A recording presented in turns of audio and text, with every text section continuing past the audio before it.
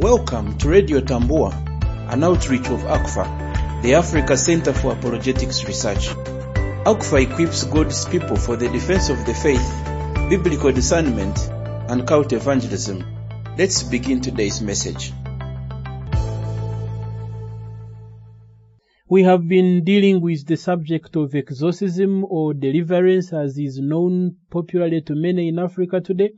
And we have noted that this is a subject that cannot be ignored, partly because of its popularity in the context of the worship service in the churches in Africa, but also of the controversial nature that surrounds it. There's so many questions that believers from across denominations have concerning the necessity for a deliverance ministry, the presuppositions that undergird this ministry of deliverance or exorcism, the methodologies that are used, and especially the question of whether the Bible has something to say about this subject and how the church in Africa today can respond.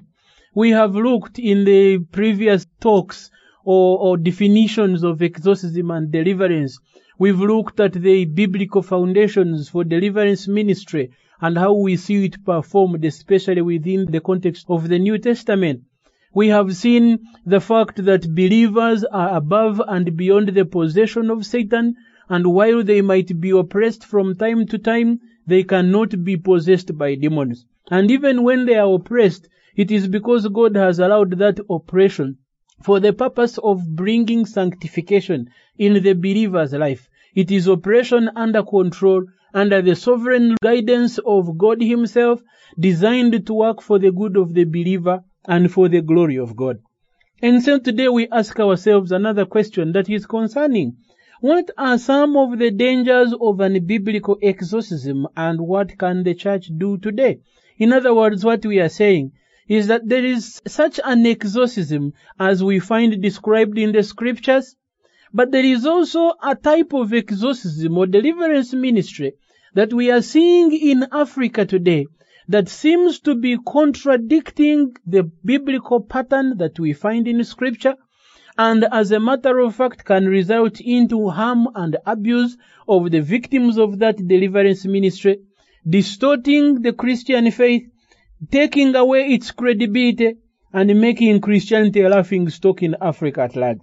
And so, we want to look at some of the reasons why we should be concerned, and why believers should be responsible to discern the kind of deliverance ministry they are involved in, because if it is unbiblical, then it goes against biblical teaching and certainly is harmful to those who participate in it. What are some of the things we can look at to see the danger of practicing exorcism in an unbiblical pattern? Number one is that this kind of exorcism usually thrives on what we call a wrongly claimed authority. I am sure you have heard some of the preachers here in Africa who claim that believers have authority to cast out demons and that every believer has been given this power. They are masters over powers of darkness, and they can do whatever they want. They can manipulate them, they can chase them, they can make them to surrender to whatever it is their wishes are. And so you have a generation of believers claiming some special kind of power, looking out for demons wherever they find them, destroying shrines in African traditional societies wherever they find them, and claiming the Bible grants them mandate to attack and destroy all kinds of spiritual strongholds. As we look through the New Testament scriptures, is that really what we find?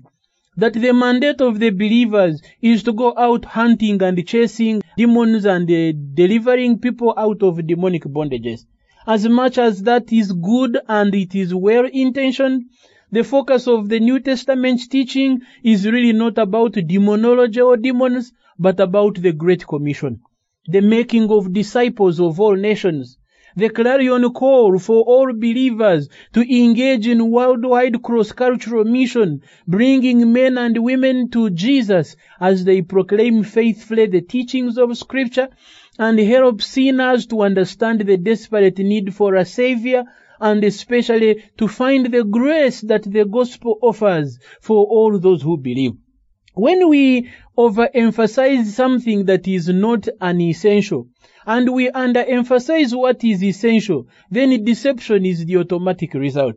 We need to be very careful as believers that we are not measuring on the minors while minoring on the majors. The call for the believers is for the Great Commission, the making of disciples, the teaching and baptizing of those who believe, bringing them in obedience to the cause and call of Christ.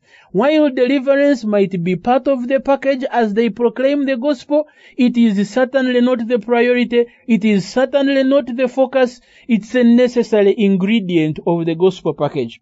So when people begin claiming authority to engage in full-time demon chasing and demon casting, especially at the expense of the gospel, they have lost the purpose of deliverance as it is described in the scriptures. But we also notice that this kind of exorcism thrives not so much because demons are possessing people, but so much because African believers who remain largely undiscipled continue to live in fear of the spiritual powers that they once were in bondage to.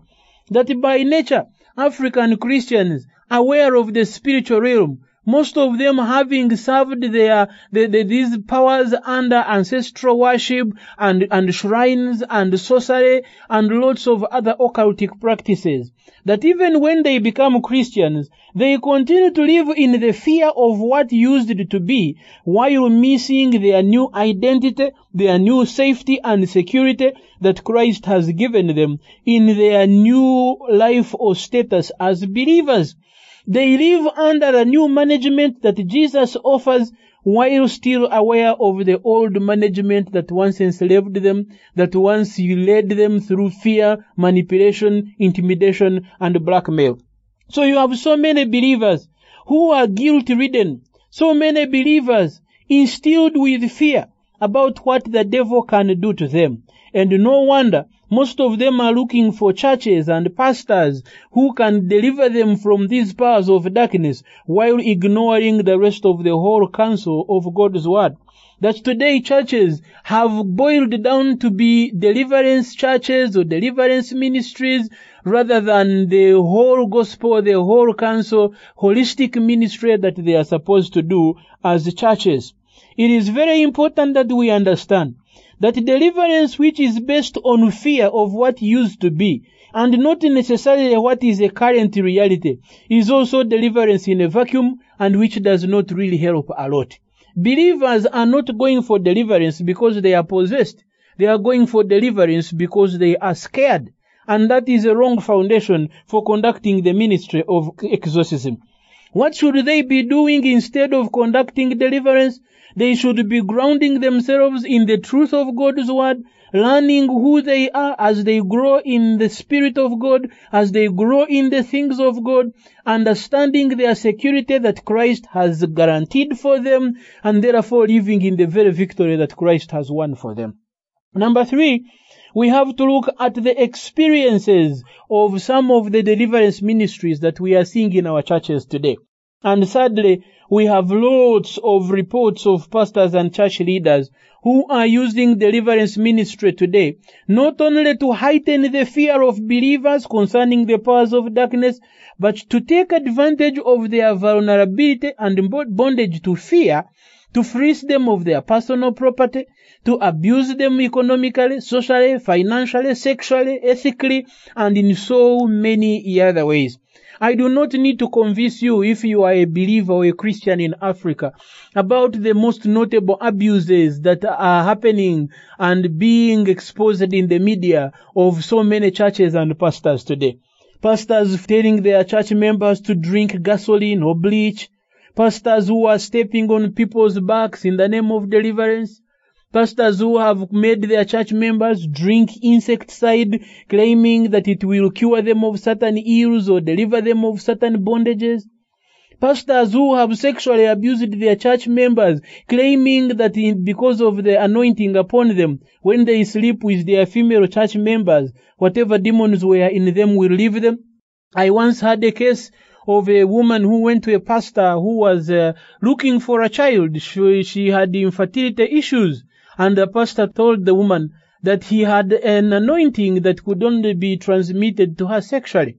So if she slept with him, he would open her up and remove the infertility demons that were holding her, and she would be able to give birth. And of course, naively, this woman submitted to the pastor and had a sexual encounter with him.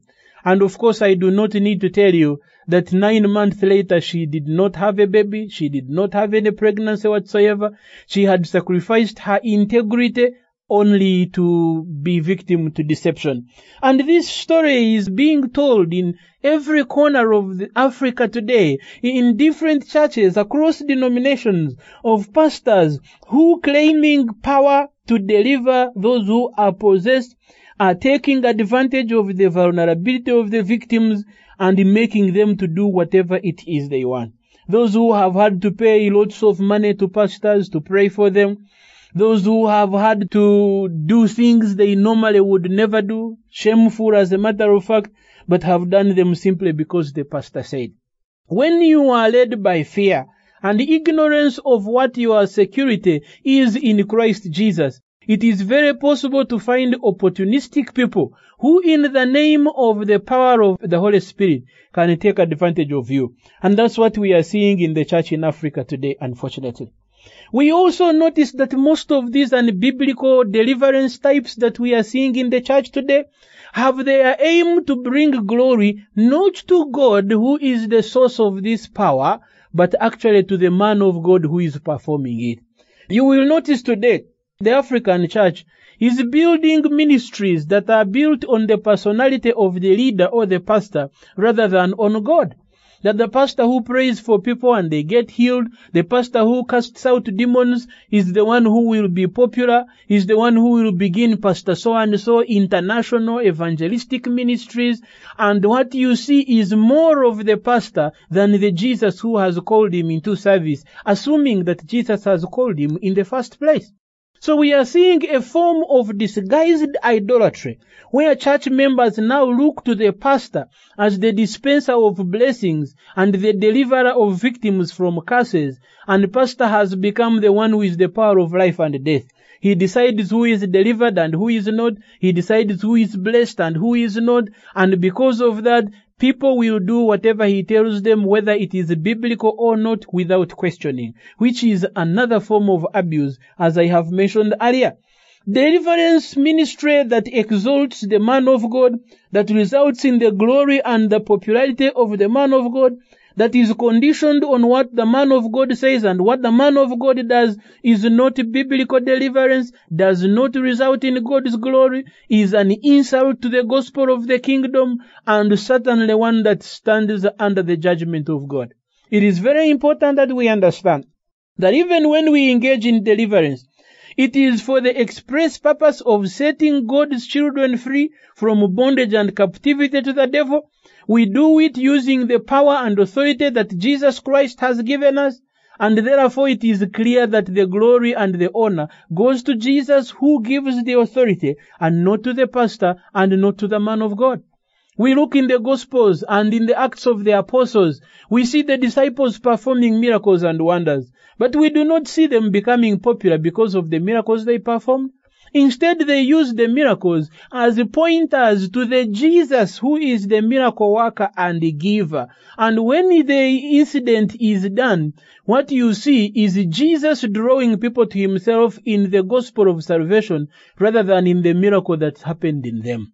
When any ministry does not result or work towards the glory of Jesus, that ministry is an insult to the cause of Christ and ultimately does not bring people to Jesus and the salvation he offers. It draws them away. And that's what we are seeing here in our ministries today. Deliverance ministry designed for the greatness of the man of God, designed for his popularity, designed for his financial gain, designed to create fear and intimidation to all those who would want to oppose the man of God, but has nothing to do with the glory and honor of God. And how sad.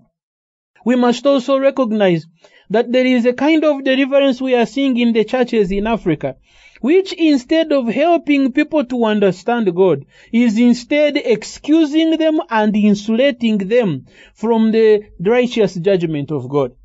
Today we are having people using deliverance or demon possession as an excuse for moral laxity, where sin, rather than being confessed and denounced, is being blamed on the activity of demons.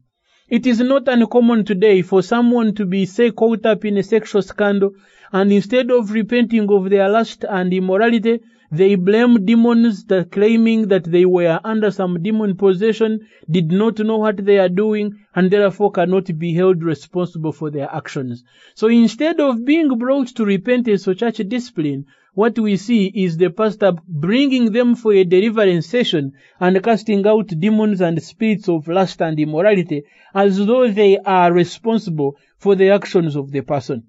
Eventually, the person, instead of repenting and being forgiven and accepted of the Lord, is insulated from a wonderful relationship with Jesus by blaming the demons that are allegedly chased, even when they actually may not be existing. We must also remember, friends, that most of this biblical exorcism is not happening because the Bible says this is the way it should happen, but it thrives on a number of Bible passages that have been twisted, that have been selectively cited, that have been taken out of their biblical context and historical setting, that have been undressed of their application that was fitting within the audience and context of the day, and used to mean whatever the man of God has decided they should mean. So you might hear a lot of scripture quoting, and you might be convinced that indeed this kind of deliverance is a biblical ministry, just because so many Bible verses are being quoted. But what you don't realize is that it's one thing to quote the verse, it's another thing to interpret it well and apply it well in the context where it is meant to be applied. I have seen of some pastors abuse their church members using scriptures, making them to feel guilty even over things that they have not said.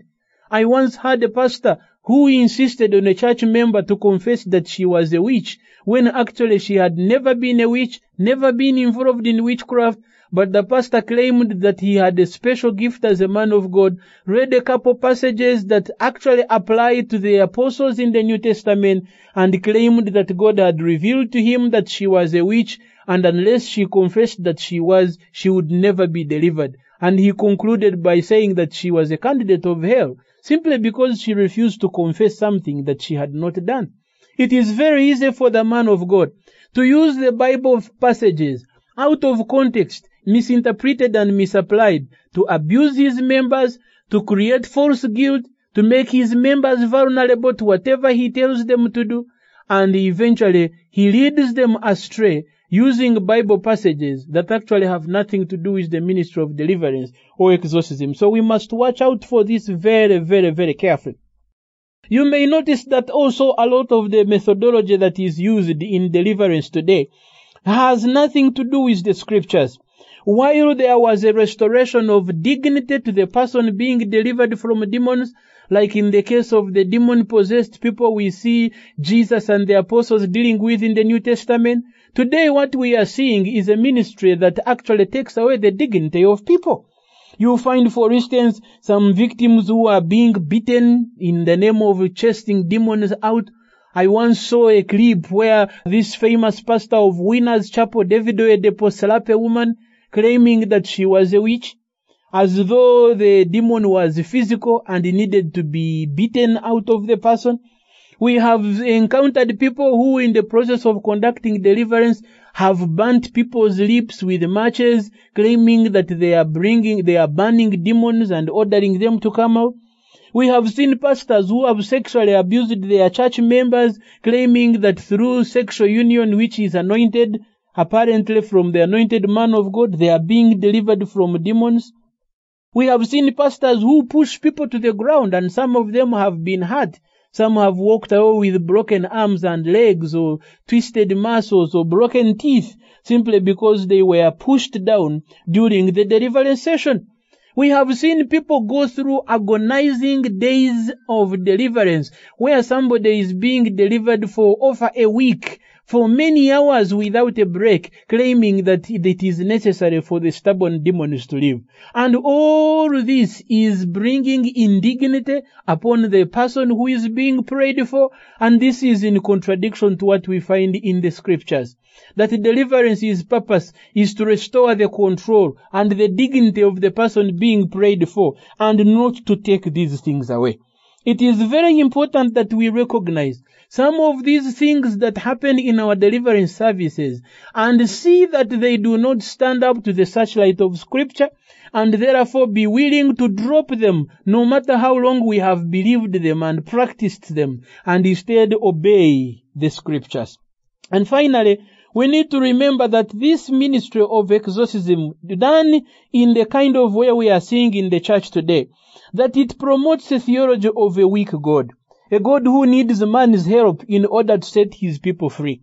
A lot of what you hear are the do's and don'ts that you need to fulfill before you can be delivered from those demons. So what they are saying is that God can really not help you unless you do certain things or something. That God is not able to fully and finally set you free so that you can live like a liberated child of God. In short, what they are saying is that Jesus may have saved you, but the pastor must deliver you.